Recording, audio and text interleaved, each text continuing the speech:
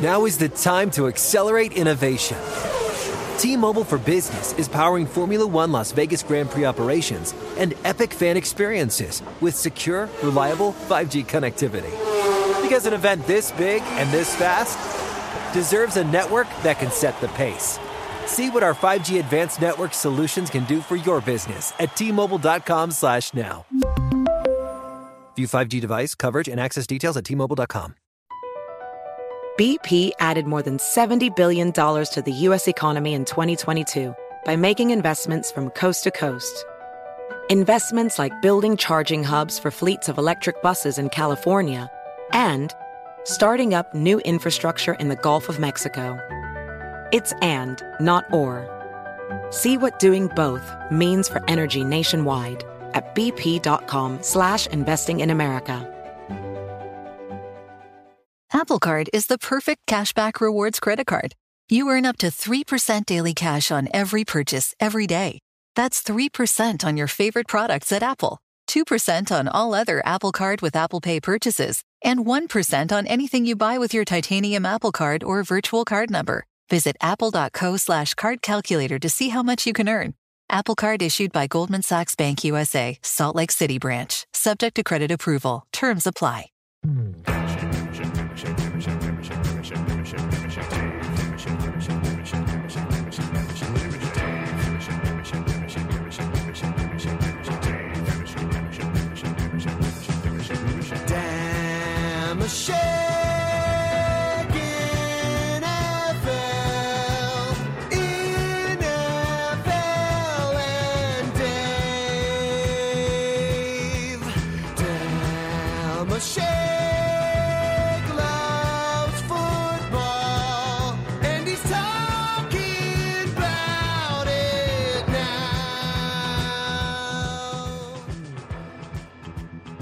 Hi and hello, football fans. It's your old pal Dave Dameshek. What's going down? Welcome to episode number 56 of the Dave Dameshek football program, available on iTunes. Subscribe, won't you? Let's talk about all that's going on. It's an exciting time. They say it's a dead period for the NFL, but of course, any football knows now, fan knows now that it's a 12-month-a-year kind of thing, following the free agents. And I just got back from the Combine. Let's talk about it with our old pal here from NFL.com, Adam Rank. What's the poop, fella? Hey, boss. Thanks for having me. How was the Combine? You were back in Indianapolis? Well, I was right back there 3 weeks later and, in fact, created a little piece, and I encourage you, Nate Demand, that you go check it out at NFL.com.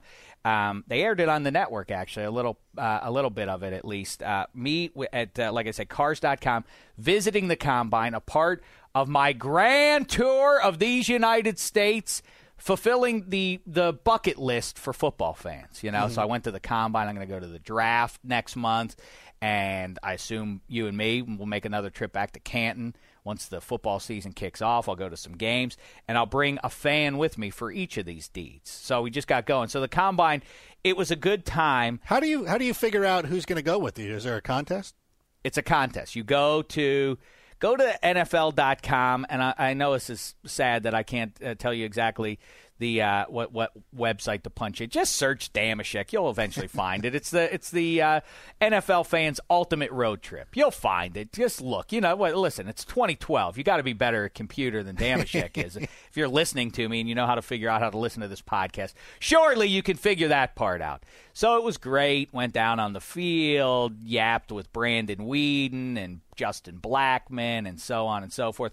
Caught football with Michael Irvin for a while. That was a good time. That was really neat. I saw a one-handed grab by him, by an errant throw on you, but he was able to snare it. He wasn't that errant. What do you mean it was errant? Yeah, it's amazing. You know, you watch these guys down on the field in game. It's remarkable the things that they can do physically. But in a way, watching them in practice is even more amazing, the things they can do when they're uncontested. Just the little parlor tricks that they can do.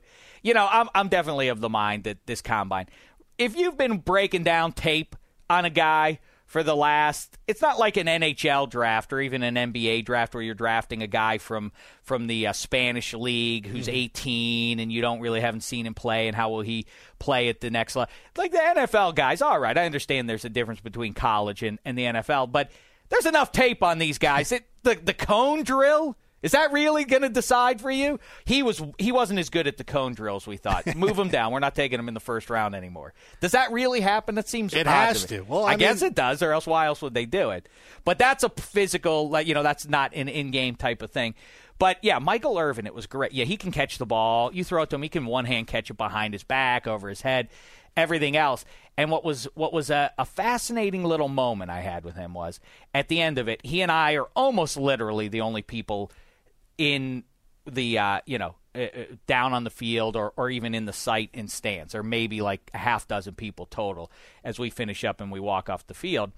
And he does that move, that his quintessential sort of pose where he extends his arms out and everything to the invisible audience that was there that day, and you see him kind of feeling it. And I say to him, it's funny. I've been to countless ball games over the course of my life, and every time I'm at a game, I have this moment where I'm a fly on the wall, and I see myself looking down with 80,000 other people at a couple of people on a field, and what an odd, surreal type of thing that is, that we gather as human beings to look Colosseum like, just like the Romans. We sit and we watch these people do their deeds for our pleasure. It's an odd thing. And I said, listen, women, everything else, Michael Irvin, you've had quite a life. Obviously, we're well aware that you've had you've had a lot of fun in your life, but this has got to be it, is being cheered like that. And he said he got sort of reflective. You could see him, and not wistful per se, but bittersweet. There was he said, I got to tell you, it's like you're a god, man. It's like you're a god. It's like you're a superhero. I can't put it into words. Yes, and that is exactly what would happen to your brain, right? It would be hard when people get into that thing of that guy's got a big ego. Yeah, I guess you would. I guess you would have a big ego. I'm not forgiving bad behavior, but it would be hard to walk amongst the mortals if what you do well draws wild cheers from 80,000 people every week. Well, right? geez Louise, you walk through the NFL.com commissary and a couple people comment on the Shame Report or the NFL, and your chest is all protruded, walking around like you're Triple H or something. That's my pot belly. That's not my chest. That's my belly. No. You're all proud. That's not pride. That's beer. Jesus, when Trey Wingo was complimenting you on the NFL, you wouldn't stop yapping about it for weeks. Yeah, I could imagine if there was 80,000 people cheering you weekly. Yeah, that's true. I couldn't stop. I couldn't stop braying about how proud I was about that. But so it was great. But I had a really weird experience. Oh, and by the way, we're going to be talking to a guy who was also out there, Jeff Darlington. This character, he's young. He's young and handsome. This character. And the ladies swoon for him. They do. I think the guys do, too, including yourself. I do. Listen, I'm wild for him. I'm gaga for this young fella. I think he's a rising star. We have the Michael Lombardis of the world, and who else am I thinking of? Mortensen. These guys, but just like Peyton Manning and Tom Brady, their careers have to come in, and Andrew Luck and Robert Griffin III have to replace him. This is what Jeff Darlington is. He's a star on the rise. He's so handsome, I can't believe he was in print for so long. Yeah, it's really weird, and this also means we can't have Handsome Hank on today because it would be too much handsome. You're right. At some point, it's really going to start to eat us up. It would start collapsing on itself. I mean, it would help to balance me out. Our fragile egos, I don't think, can take that much handsome looking back at us. But anyway, Darlington's going to visit us. Good news for us, Rank. We don't have to actually look at Darlington, though. He's going to be on the telephone. So I'm going to pull up his picture, though, online. Now, pull up a balding guy. my own. I was just going to say, just look at me and pretend that I'm him, and that'll make you less intimidated. Anyway, so it was a great time. It's odd over there because there are things like, they're the same place where same restaurant, same bar, everything else. Mm-hmm. But it's infinitely less crowded. There are 1,000 times fewer people out there that were at the Super Bowl. But I mean, the one night sitting there at the table next to me for a couple hours at least with Michael Lombardi was Bill Belichick in The hoodie sweatshirt, as a matter of fact. In that New England Patriots sweatshirt. But just sitting, it's really an interesting thing. And I didn't do it because I didn't know what exactly to say to Coach Belichick, but I did want to go up to him and have some words with him. But, you yap with... contentious words or just to talk to him? What do you want me to say? Of course it'd be cross words. How dare you do what you did to the Steelers in January of 2002? That was the Steelers' Super Bowl to win, not the Patriots. That's what I would have told him. Very nice. I don't know. What was he by himself, or what was he doing? Was he with Michael I told Lombardi? You, he was hanging out. I didn't know if there was a gaggle of his chums. But yeah, I glad-handed a bit with Mean Joe Green, which was of course a pleasure for me. And it's all personnel guys, is what it is. Mm-hmm. And then the players, of course. And so, like I say, I caught up with some of those guys. But are there fans walking around? Not really. I guess they let fans in on Saturday. I think is when they let fans in the Lucas Oil Stadium. But. Not really. No, it's very, it's buttoned down, but they're, it's much more intimate, and so it was an interesting experience to see those guys, and you get the inside poop on things that you wouldn't hear, because people, they look at me, I start talking to them, and you can see in their eyes, like, wait a second, you're from the NFL? I guess I should talk to you. And then it's sort of, as the conversation proceeds, they sort of like, wait a second, on one hand, you're from the NFL, on the other hand, you're a ridiculous jackass. They don't know what to think exactly. Right, but you're not the one running around in compression shorts and skin-tight shirts. Wasn't that? I mean, I don't understand the whole thing with the combine. You're measuring them doing the cone drill, as you say, or the 40-yard. Why aren't they in a uniform? Why not make it practical? I want to see how this guy runs in a uniform. I want to see how he catches in a uniform. All this stuff. They're running around basically in their underwear. Why? How is that a good, accurate representation of what they can do on the field? It's a question that I don't have the answer for. But, yeah, and just for the record, before you ask, no, I did not throw at the Combine. You did not? Luck, Griffin, Damashek, none of us threw at the Combine. Probably for the best because, you get receivers that you're not really in sync with. No. They make you look bad. My pro day, once we can map it out and really lay it out, I think that's going to highlight what Damashek can do for your football team. That should be one of your Cars.com thing. You go back to the University of Indiana, you have your own pro day, and you take one of these people in the contest of the game that nobody can find online apparently. You take them and you let them watch your pro day. I think that should be your next trip before the draft. Not a bad idea. Maybe I'll stop over there. Maybe I can stop back in the Hoosier State for my third visit in 5 or 6 weeks. But all right, so I'm boarding an airplane. Let me lay this on you before we get to Darlington. Tell me what you think of this. Okay. I get on. Well, I fly through Chicago O'Hare, another place I used to reside. I fly out of Indianapolis in the morning. I get to O'Hare for a little layover. Now I'm waiting in the whatever you call it, the terminal thing, to get on the plane.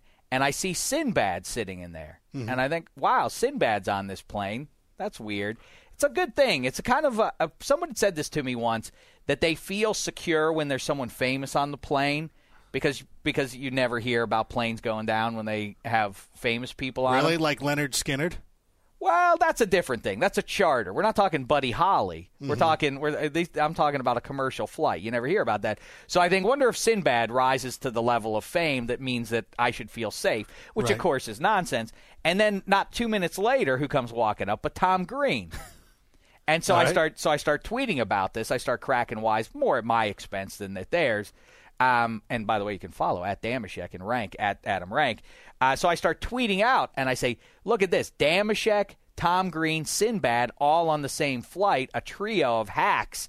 I hope the discerning comedy gods aren't a vindictive bunch, or else we could be in trouble. So I tweet that out, and some wiseacre tweets back at me, well, you better hope you don't see Rosie O'Donnell on that flight or Tom Arnold, or else you're like Homer and Bart in that Treehouse of Horror episode of The Simpsons. Remember that when they get on the one plane? Yeah, the one plane, it takes them into the I don't remember what the sun. Into the sun, and Marge gets to and Lisa get to go off into safety wherever they go.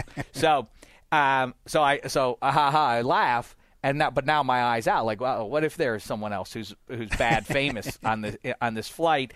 And I get on, but finally we board, and I walk by Tom Green and Sinbad in first class on my way back to my seat. Because I'm a man of the people. Right. And also because the NFL doesn't fly me first class. But anyway, so I'm walking by. I walked by these two guys in their first class seats. Who else from the NFL was there other NFL people on your flight? No, there were not. So Okay. I don't know who gets the bump up to the royal treatment, but certainly not Damashek, a man of the people. Mm-hmm. So as I'm making my way back, it surprises me. Like, well, I guess good for Sinbad and Tom Green that they still have enough jack that they can. Sinbad is still wildly successful as a stand-up. Yeah, that stand-up thing. Tom Green is still touring around too, but Is I know that right? Sinbad's doing Sinbad is very well respected. Well, I just gave you the answer. I wanted to ask you this as a little question, but now it's too late. But so they're in first class. As I go back to my seat, I walk by in row 30. I walk by Rob Zombie. Okay. Long salt and pepper hair, tatted all the way up and past his wrist onto his hand. It's Rob Zombie. And then there's no mistaking Rob Zombie. Right. I walk by him, and not only is he in row 30, he's in the middle seat. Oh. He's in the dirty middle seat. Rob Zombie's in the dirty middle seat, row 30. Meantime, Sinbad and Tom Green, first-class treatment. I couldn't believe it. And I ask you, and actually today Black Tie is out, and so look who's back behind the glass. It's Wilk Tie. I ask Wilk Tie and you, Adam Rank, does that surprise you? If I told you those three names, one is in the dirty middle seat in coach, the other two are in first class, who would you predict would have gotten that? Does that make sense? Rob Zombie gets the dirty middle seat?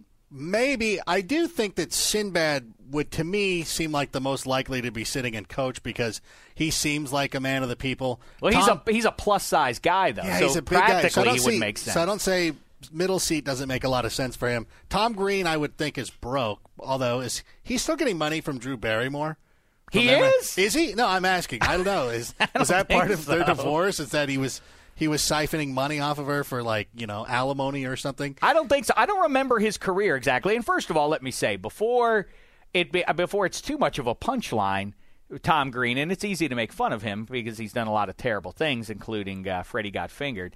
But the first year of his show was pretty good. The first year of his MTV show, you can make your jokes now, but at the time we were all laughing. Then you realize, oh, that's all he has, and then it got less amusing. But okay, yeah, I agree with you. Sinbad over him. Sinbad's making that Different World residual money. He was in the Bill Cosby spinoff show, Different World. So he made money that, and then he gigs, and that's something people don't know, that those stand-up, if you're a headliner stand-up touring, that's why Rank continues to pull this, to indulge this pipe dream of being a leading guy on the comedy circuit, because you make a lot of cash doing it that way. Yes. So he's doing that. But Rob Zombie's directed movies. He had listen, terrible songs, but they were popular. Yep. Did you like Rob Zombie? You did for a while, didn't you? Not really. What was it really song? wasn't. I am. What were his songs? It's what you know what. But anytime there's Tell me one of his songs. That's the one that's always the movie trailer. What is it? I don't know. More human than Wilk Tie. How's a Rob Zombie song go? I just know it's that. I can't think of. I got nothing. Thanks for being so quick. Are you even paying attention to the show? No, he's There's a show going on? I thought you guys were just talking. Are we recording this? He's I do. Facebooking. He's Facebooking. I really wish that people could see this, because around the halls here at the NFL.com and the NFL Network, Wilk Tie is known as Kid Damashek for his love of flannel shirts. They're not. I don't know why people have Yes, decided I that plaid agree. and flannel are the exact same thing. I don't understand this. Whatever. This concept. Neither one of us is wearing a flannel shirt. Exactly. Yes, That's what I'm saying. I have literally one, and I think I've worn it twice here. He's got on a Western shirt. I've got on a plaid shirt. It's the same style of shirt that you're known for.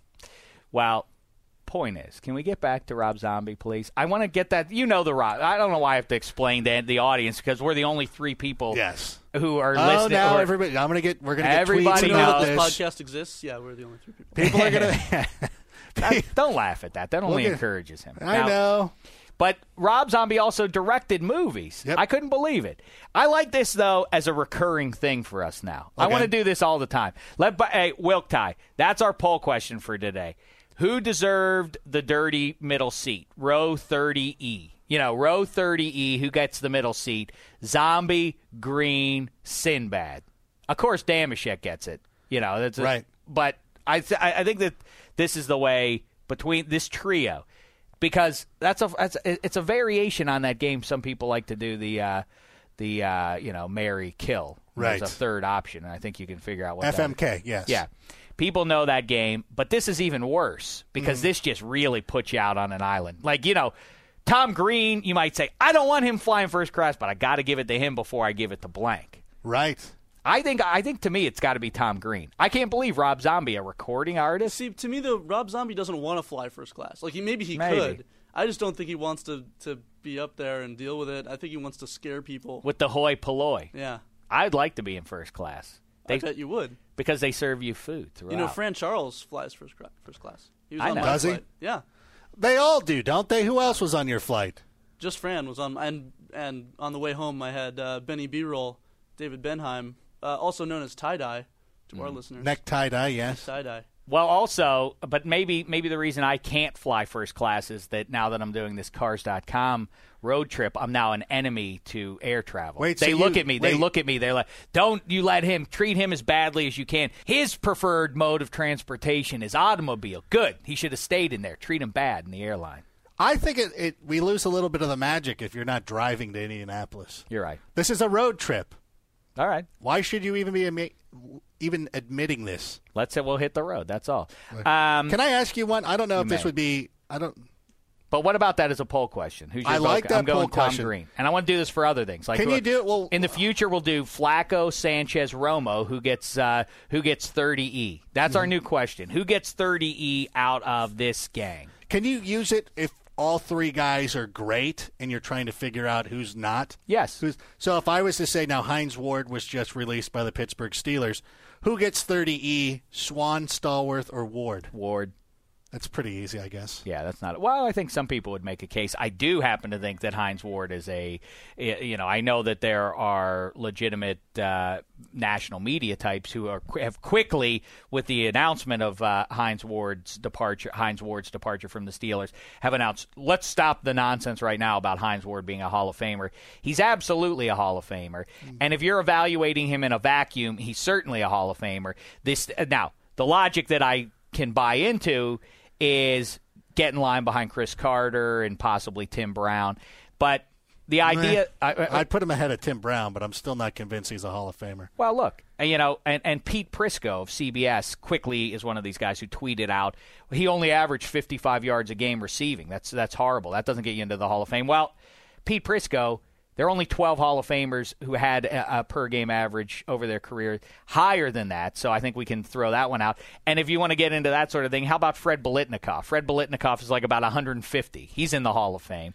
Hines Ward, and I also say, this is what I always say about Lynn Swann. It may not be fair to judge things this way, but I'm not one of the voters. I didn't put Lynn Swann in the Hall of Fame. Mm-hmm. Clearly, when you rise to the occasion, that resonates when you sit down to vote, and Lynn Swann is in the Hall of Fame, same as John Stallworth, I would argue, because they came up big in Super Bowls. Right. Lynn Swann's a Super Bowl MVP. Hines Ward has 2 rings. He was a Super Bowl MVP. That matters. If it didn't matter, then Drew Pearson would be in the Hall of Fame, and Fred Biletnikoff and Lynn Swann might not be. Clearly, what matters is rising in these signature moments. And so, yes, Hines Ward, the blocking thing. How many times did we have to hear John Madden talk about this is a football player? Mm-hmm. That's what Hines Ward is right there. He's a football player. That matters. He's the greatest blocker in history or of the generation. I know that seems like hyperbole, but that's what people say, and the people voting are the ones who've been saying it. They're going to support their own opinion that he was a dominant all-around football player. Was he the dominant receiver of his era? No. Who said that that's the standard? He has to be the dominant receiver of the era? He should be one of them. I would make a case he was. Statistically, obviously he was. Yeah, on a team that didn't throw the ball a ton in his career. And I don't care. No. They started throwing the ball a lot in the latter part of his career. And when you're for the last 7 years, he's had Roethlisberger, but he went for a long time in his career with Cordell Stewart and Tommy Maddox and Jim Miller and all NFL those quarterbacks. All right, I'm just saying. Listen, I'm not saying the hard part. Marvin Harrison played his entire career with Peyton Manning. Right. All right. So that's fine. The problem is when you start talking about Lynn Swann and Fred Biletnikoff, the thing I like is that you're comparing them to their peers. You're comparing Fred Biletnikoff to guys who played in the 70s and Lynn Swann to guys who played in the 70s. You don't want to compare them to the numbers that receivers are putting up now because it's not fair because the rules are different, the quarterbacks are different, teams are playing year-round. They're practicing. These guys aren't getting part-time jobs during the spring and summer. So my criteria is you start looking at the guys who Hines Ward was playing against. You look at, was he better than Terrell Owens? Was he better than Randy Moss? And you got to start looking at questions like that. Now, at the end of when everybody's career's over and we have a time to look at it. Let me answer that. You're asking it hypothetically. I am, but let me explain. When we get 5 years away and we start looking back at it, we'll start asking those questions like, was he dominant? He went to 4 Pro Bowls. It wasn't like he was a perennial Pro Bowler every year. He's 4 Pro Bowls is pretty good. That ain't jive either. Donald Driver's been to 4 Pro Bowls. Is he going to the Hall of Fame? He's following in Hines's dancing shoes in one direction. Yeah, and that's the big thing about when you talk about it. If I want to talk about it practically, now if I'm a voter and I'm voting, I would have to look at it when his career, this is why we have a 5-year window, is you start looking back and go, you know what, that guy was better than I thought he was when he was playing, or he wasn't as good as I thought he was now that I've had some time. The problem is with these voters, is guys that are charismatic, especially off the field, that carries so much. And that Hines Ward was doing Dancing with the Stars, he's no doubt going into television when his career is done. You start looking at him and you're like, oh yeah, well he's in the Hall of Fame, because he's going to be at the top of your mind. Where a guy like, and I know I'm changing positions, but Charles Haley was not a very good media-friendly guy, and reporters didn't like him, and so they're keeping him out of the Hall of Fame. I think that's bogus. That's bogus. Charles Haley, and for that matter, Chris Carter, are that those guys aren't in the Hall of Fame is ridiculous, but that's not the question I asked. I didn't say, do they deserve to be in the Hall of Fame? I said, will Hines Ward go into the Hall of Fame? And I say, yes, he will. And I think, and by the way, as far as what you say, maybe he's not a first-year guy, maybe he's not a second-year guy, maybe he doesn't get, but at some point, he is going into the Hall of Fame. Hines Ward, that whole thing, he's a football player. He's a great blocking guy. He scored all these touchdowns. It may be in 30 years, but he's getting into the Hall of Fame at some point. He goes in. That's just the way it is. His numbers, I realize the thing that is bad for the, Andre Reeds, the Andre Reeds of the world and guys like that is their numbers are now so out of whack because everybody puts up numbers now, so it's hard to sort of quantify their place. Hines Ward has better numbers than, in some regards at least, than Charlie Taylor. Was he as good as Charlie Taylor? No, he was not. But you're starting to go outside of his era. I know, but I'm saying I'm not. Of course, but I can play that game with a lot of middling talents. I could do that with Donald Driver as well. He had more receiving yards than Roger Staubach. That's so where he it gets should tricky. Be in. That's where it gets tricky. I agree. You have to have discerning taste buds with this. You have to be able to look at that and use your eyeball test. And I use the eyeball test. I would say Hines Ward, yes, was dominant. How many in his times way. did he lead the league in anything? Like, did he ever lead the league in receptions? Did he ever lead the league in yards, touchdowns, anything like that? I don't know. I mean, that's a big, but that's a big thing to me. Is like, could you at least be dominant at something? I mean, he was a good. He's the dominant blocker. He's a good. Okay, well, is that great enough? Pass catcher? Is that enough? Great pass catcher. Him just being a blocker, like, yeah, he blocked pretty number well. One receiver number one receiver on the team that won the Super Bowl. Super Bowl MVP. 40. Okay, well, Otis Anderson was a Super Bowl MVP. Should he be in the Hall of Fame? You know what? Numbers similar to Marcus Allen. Can I tell you something? Otis Anderson probably does belong in the Hall of Fame. Right. Yeah, that's not a good example for you to throw out because don't forget what he did early in his career. Is he in the Hall of Fame? That is a not. perfect example to throw out. He's not in the Hall of Fame. But does he deserve? All right, you know what? You're confusing me with your logic. I don't like it, Rank. Don't show me up with that. All right. We got to get to Jeff Darlington here. Let's quickly. Oh, you know what? Let's talk to Jeff Darlington right now. Rank, I say of this man that if he were a stock, I'd be loading up on him right now because I think he's going places. I think he's going to the moon is where I think he's going. He's our colleague at the NFL Network. You can follow him on the Twitter at Jeff Darlington. It's Jeff Darlington. What's the poop, fella? I always wanted to go to the moon. That would be well, then I guess we know where. I guess we know who you're voting for. We know you're voting for Newt Gingrich. Then. Yeah, I guess so. No, I'm not going on the record publicly with any endorsement. Political I think that'll be the headline out of this one. Yeah. Darlington discusses Gingrich. Hang up now. political advocacy is a no-no at the NFL, so we're not going to do that. But, Darlington, you and I did get to kibitz over in Indianapolis last weekend, saw you there, and that's a good time. I saw your column. You were writing about your nightly visits to Steak and Shake. I didn't get over there myself. Was it really loaded with a bunch of NFL personnel guys? Yeah, it actually always is. It's a pretty incredible scene, and it's usually not crowded until probably after 2 a.m. So, I mean, guys definitely work really hard at the Combine, but I think everybody follows the number one rule, which is you have to play hurt. So I think that, people are willing to go to sleep late and wake up early, but Steak and Shake is always packed until probably, well, I don't want to give away how late I've been. Well, I matriculated in Bloomington, Indiana, just south of there, so I had a few late-night visits to Steak and Shake. In case you're not familiar, it's a regional joint. Great burgers, like they say, great shakes and fries and all that kind of stuff. Sort of an old-timey feel there. Yeah, it was funny, though. I felt like having been in Indianapolis 3 weeks prior for the Super Bowl, in reflection, I felt like that was sort of amateur hour. That's everybody. That's celebrity time. Right. Mm-hmm. But then it gets boiled down to everybody. Oh, look who I'm standing next to. There aren't very many people here, but I'm standing next to Ozzie Newsome right now. And then at the table over there's Bill Belichick. It's that sort of a scene. It's much more intimate. Much more intimate. I mean, the Super Bowl was a blast, obviously, but I actually was looking forward to the Combine. It was cool, and you were bending the ear. I guess all these personnel guys were bending your ear about all the inside poop. So let's yap about it a little bit. And where shall we start? A lot of big storylines right now. Let's start with, I guess, the one that everybody's yapping about, Peyton Manning. What's the score there? A lot of teams obviously could use a quarterback if it's Peyton Manning. Circa 2008, 2009. The question is whether or not he's going to be able to sufficiently grab a football and sling it like he used to. But what's the poop you're hearing on that, and what teams are interested in him?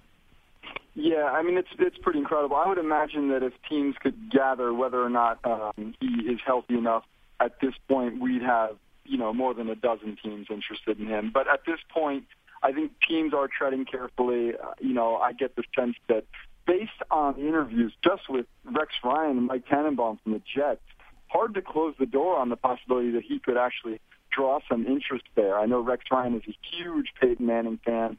If you do bring him in, if you flirt with him, you better get him, though, because that will certainly send a message to Mark Sanchez. Oh, yeah. Mark Sanchez has to realize he's not as good as Peyton Manning, even coming off neck surgery. No doubt. And I think that he would quickly understand that. But if Mark is the franchise quarterback, you can't be flirting with guys to just completely come in and replace him. I agree with you. I know a lot of people think that that the Dolphins, because of the way they started the season and coaching overhaul and everything else, the perception is that they're far away. The Dolphins, though, are a good quarterback away from being a real contender in the AFC, I think. Yeah, I completely agree. I mean, I've been down here covering this team for the past 6 years before I joined on with you lovely people at NFL.com, and I'm telling you, they have changed the culture within the locker room. They're not that far off, and I think that they recognize this is the time that they need to really pounce. They've got Brennan Marshall in his prime. They've got Reggie Bush in his prime. Carlos Bienville on defense. Vontae Davis, Sean Smith. If they can fix the right side of their offensive line, get some pass rush, and drop that quarterback, and I know that sounds like a lot, but I don't think they're that far off from being a playoff contender. Would they have a pretty high draft pick? They're choosing number 8 overall. Could they get into the RG3 sweepstakes? Yeah, I mean, I think they'll definitely try to find out what it's going to take to get there. Obviously, they'll have an idea based on precedence, but I think that RG3 is going to draw a lot more interest maybe than we've ever even seen before. So will the Dolphins be willing to get into that mess? I think that they're more than willing to at least find out what it'll take. If they want to make that move, I'm sure it's something that Steve Ross would advocate. It's a matter of whether Jeff Ireland thinks that is the best option for their team. Let's stay with that for a second. I'm curious to get that number 2 pick overall. Obviously, the Rams have made it clear they're willing to give up for it. So now I assume the Dolphins, the Browns, and so on, there are a number of teams vying for that spot. Now, what is the price tag going to be for that? What are they going to have to give up to get that number 2 pick? I don't know. You have to assume it's obviously going to be 2 number 1s. and probably a third pick, maybe a second-round pick, and potentially a player involved in that trade too, and a decent player. I'm just throwing that out there as a possibility, but I just think that we're not talking about just two number ones here. We're obviously in a situation where if more than one team is interested, as long as more than the Browns are interested in that pick, and I'm pretty confident that will be the case, you're going to get into a driving negotiation where this price is going to go, I think, very, very high. And by the way, as far as that goes, imagine if the Rams are able to still get Blackman, trading down. They get Blackman. They get they get future first-round draft picks. Plus, they get a legitimate player that they can plug into their top 22 players there. All of a sudden, this team with Jeff Fisher is remade. Sam Bradford lost sophomore season. You figure third season he'll get back to form, and the Rams are the only weak link of last year's NFC West. I think all of a sudden the NFC West, which was a punchline for about 5 years or so, is suddenly about as rugged a division as there is in football. Yeah, it's crazy. I think that the Rams really are going to need to make some really valuable picks with those choices. It's not as easy as just trading out of that and finding guys. Like you said, they get Blackman. That's a huge help for Bradford, but this team needs players at just about every position. They need depth at just about every position.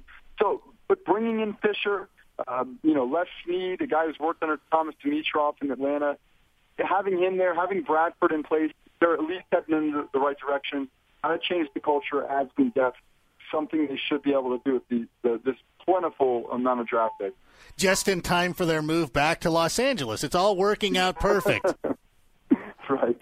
It's funny, too, because, we were talking about Peyton Manning a moment ago.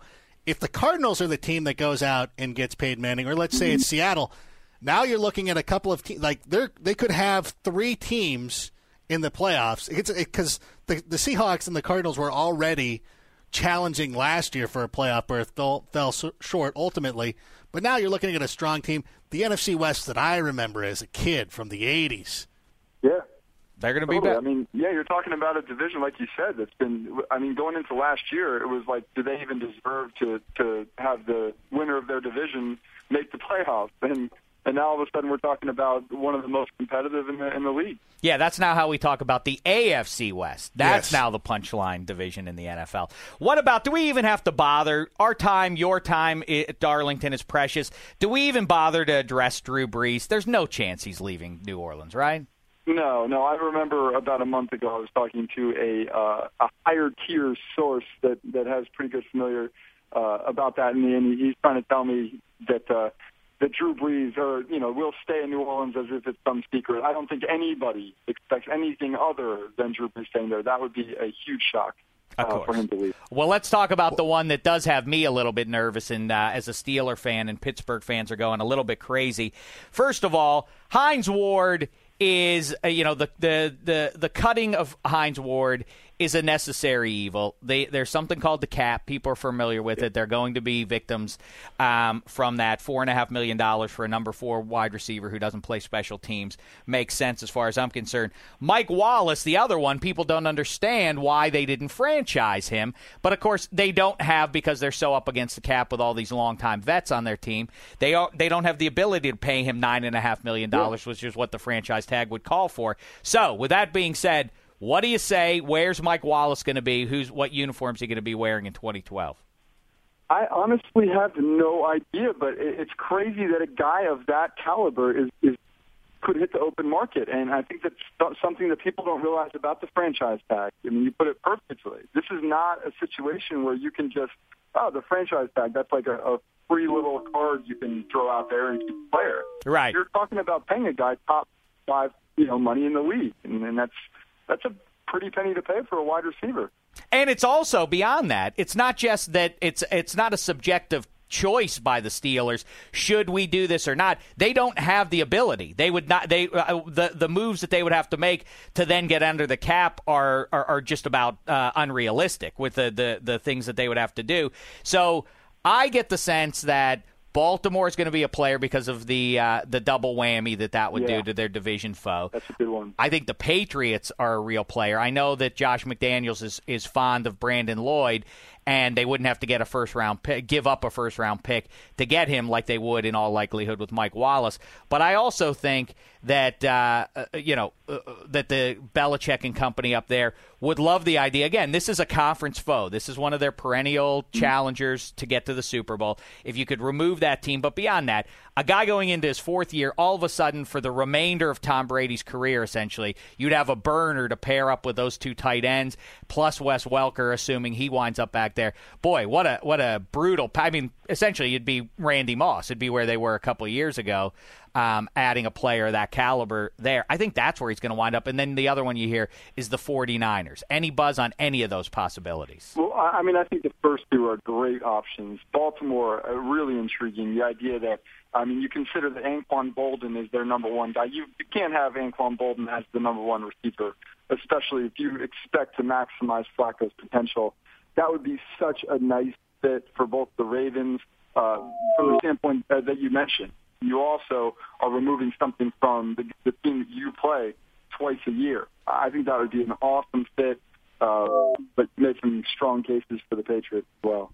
What about this notion, and I talked to a few people there in Indianapolis about this, and this is a sort of inside poop that someone like me doesn't usually get. And I found it very interesting that Ozzie Newsome is a so-called league guy, and he considers franchise tagging people or taking guys, restricted free agents, I should say, by signing guys who are restricted free agents on other teams is essentially collusion of some sort. And so he frowns on it philosophically, and that's why he won't go after Mike Wallace. The Ravens coaches, of course, would love to have Mike Wallace, but the idea of being a league guy trumping that is fascinating to me, that would really get in the way of what could really shift the AFC. I mean, that's the ultimate integrity if that's the case, because if there was ever a time to make an exception, wouldn't this be it? I mean, that's you're talking about a giant need that your team has. You're talking about the team that you play that you have to get through, not only to get to the playoffs, but potentially to the Super Bowl as well. Could wind up playing them 3 times in a year. So, I mean, you're talking about the best scenario. If he didn't do it for that reason, that is a man of great integrity. Too much so, especially for a guy who was there when the Browns moved to Baltimore. Your integrity's out the window.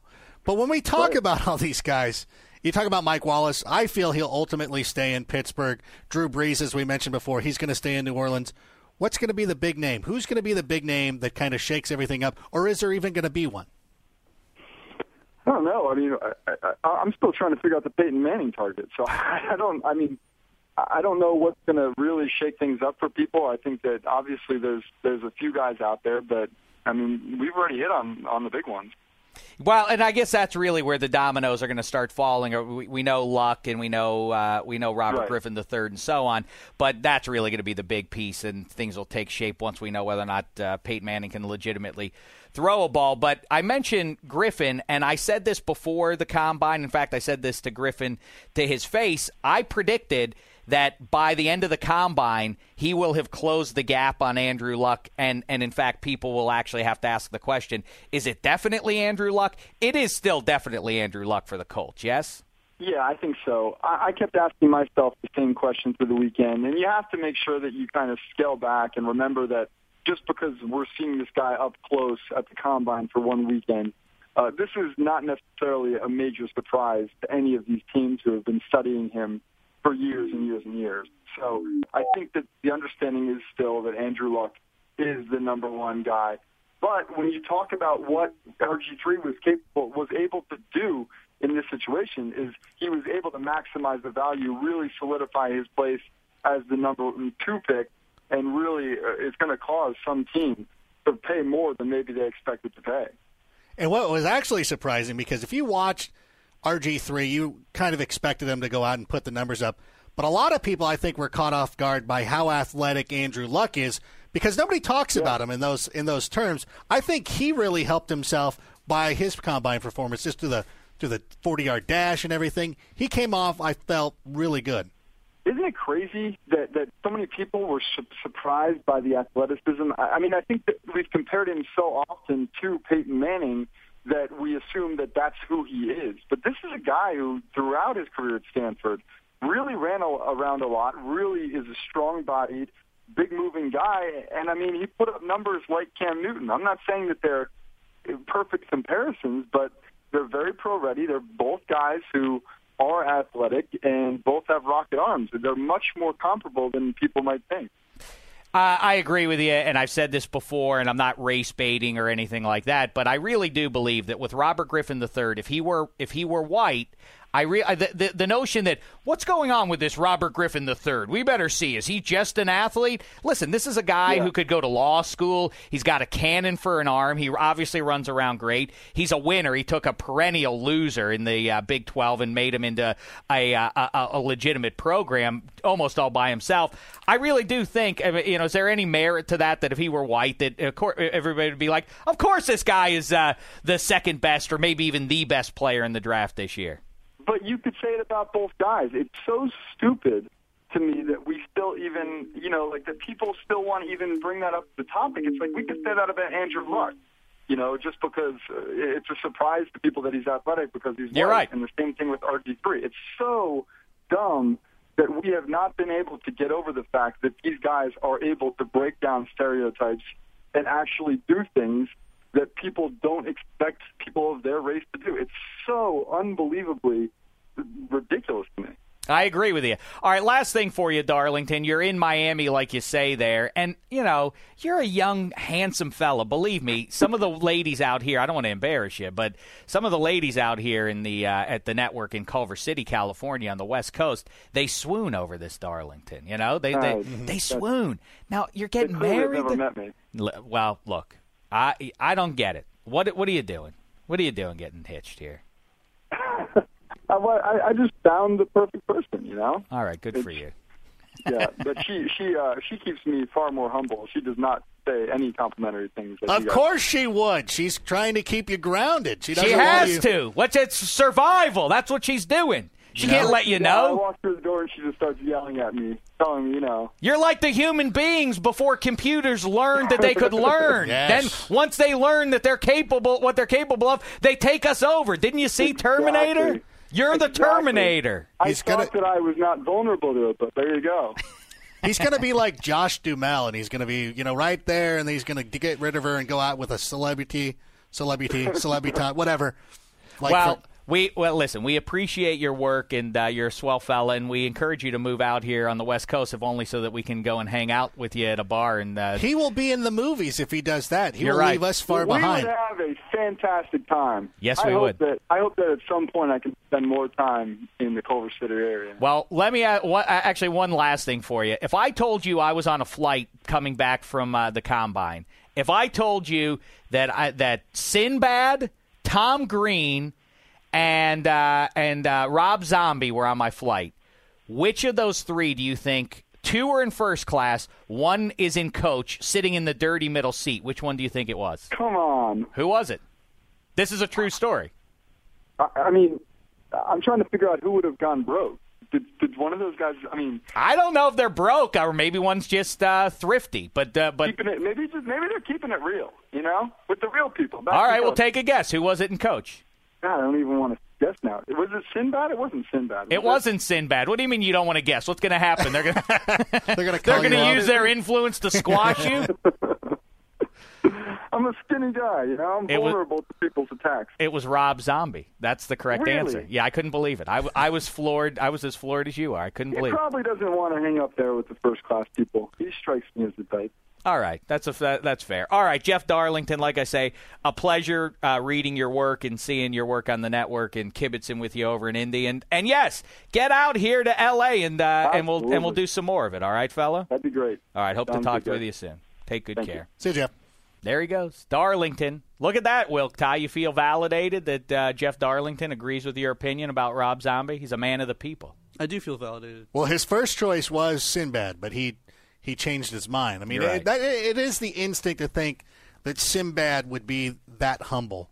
But I guess I can see it with Rob Zombie, too. Tom Green seems like I don't want to bag on Tom Green. All right, point is, put that up as the poll question. Who gets dirty 30E out of that trio. All right, Wilk Ty. What else, Rank? Should we part ways? I wanted to say this. I want to put a new list up there. Maybe we can talk about this next time we're on the podcast, because I really want the podcast to start to be 45 minutes. I think we really need to be disciplined about that. Tight? Yeah, people like 45? it tight. People like a tight 45. They don't like it when they don't like a loose 58. I think sometimes they like when we run the light. I know some people do, but other people are like, enough with these two droning pigs. I don't want to listen to them anymore. But let me just say this to you. It occurred to me because we just got past an extended February into March, and I realized March is the toughest sounding month on the calendar. Do you agree with that? No. What's tougher? It's March. You're walking. Like, what's so tough about? You're not walking. You're marching. You're not running. March. That's good. I like that. March. I think that's the toughest sounding one. And then the second one, I think the next best one is October. October. Yeah, you get what about through August? you get through the Nancified summer months. You go May and June and July, October.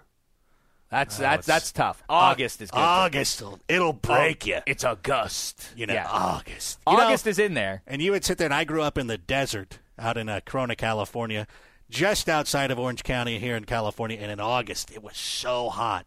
Triple digits daily, sometimes getting up to close to 110. It's August. It's March, tough. I'm just telling you that it sounds the toughest. It's like, let's march, everybody. All the ones that have been used as girls' names, I think we can agree what that about now marching? Are the softest. If you're January, April, May, boy, that's really the soft part of the calendar in terms of the way it sounds. Like once you get April, May, June, July, a quartet of Nancified months. But August just starts. It puts an end to it. December's bleak. It sounds like it's going to be bleak. D. It's the D sound. D anything is less. Decline. You know what I'm saying? Depression. December. It's grim.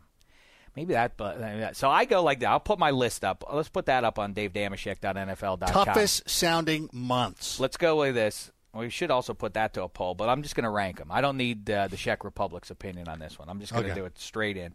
I'm going March, October, August, December. And then that's it. I don't think you can – September ain't tough. November, you're saying no to people. That's pretty good. Yeah. Yes, Vember? No, Vember. It's a little too contrarian for me. All right. Always got to say no. I think the softest, though, we agree on the – and also February. Yeah. February. Nah, it sounds so pleasant, but it is like that one of ain't the most. rugged. It's just not a good month. Yeah, pleasant ain't what we're looking for. Tough is what we're looking for. Yeah. All right. So, okay, we figured out a lot. I think we figured out a lot of stuff, more than I even expected to. I like for the podcast to be infotainment. I often say that I want it to be infotainment. Little did I know that when we began this show that the one who would do the learning today was Dave Damashek. It's true. And I thank you for that, Adam Rank. And I thank Jeff Darlington for that. And I thank Wilk Ty. And I thank you, the football fan out there. We'll be back with more Huey and Applesauce later on. But in the meantime, thanks so much. What? What about who is the all-time 56? Oh! I had such a nice way out, though. That was going to be a nice transition out. But you're right. It was. Business is business, Rank. We do like to honor the player who wore that number best in it's episode 56. Well, it's an easy one, so it won't be a lot of debate. Hardy Nickerson, Lamar Woodley, Robin Cole. Who are you going for? These are good ones.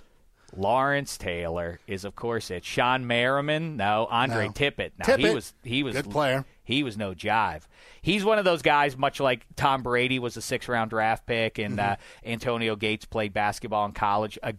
Anytime they're on, they have to mention these things about them. Right. Andre Tippett, the outside linebacker, sack-happy pass rusher in the 80s for the New England Patriots, they always had to say he's a black belt. They always have to say he's a black belt in Taekwondo. All right. I've heard it. Every game that he's ever played. Stop mentioning that he's a black belt in Taekwondo. Andre Tippett, but we'll make it Lawrence Taylor. Chris Tolman wore 56 as well. Yep. And former Angels pitcher Jared Washburn. Ah, that's a good one. Yeah. Very good.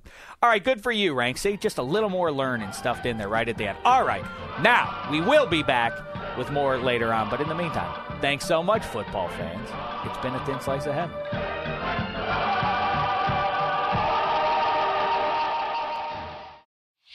Whether it's your first time betting or you've been gambling for years, have a plan and know the game. Be aware of the rules and odds before you gamble. Set a budget and never gamble with money you can't afford to lose. Take a break and consider teaming up with trusted friends to help you stick to your budget. Remember, if you or a loved one has a gambling problem, call 1-800-GAMBLER 24/7 or go to helpmygamblingproblem.org for free confidential services.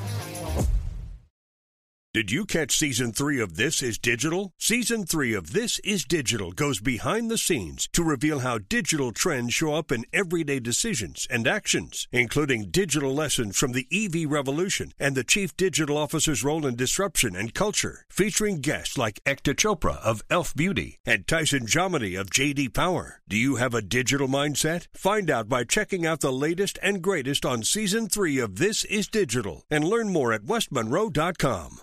You deserve to treat yourself, so turn your tax refund into a U fund and give yourself a Straight Talk Wireless Extended Silver Unlimited plan and get a new Samsung Galaxy A14 on them. You can get a great everyday value on wireless with Straight Talk's Unlimited plan starting at $25 a line per month for 4 lines. You'll save so much you'll be enjoying that refund all year long. It's the refund that keeps on refunding. Find Straight Talk at straighttalk.com or at your local Walmart store.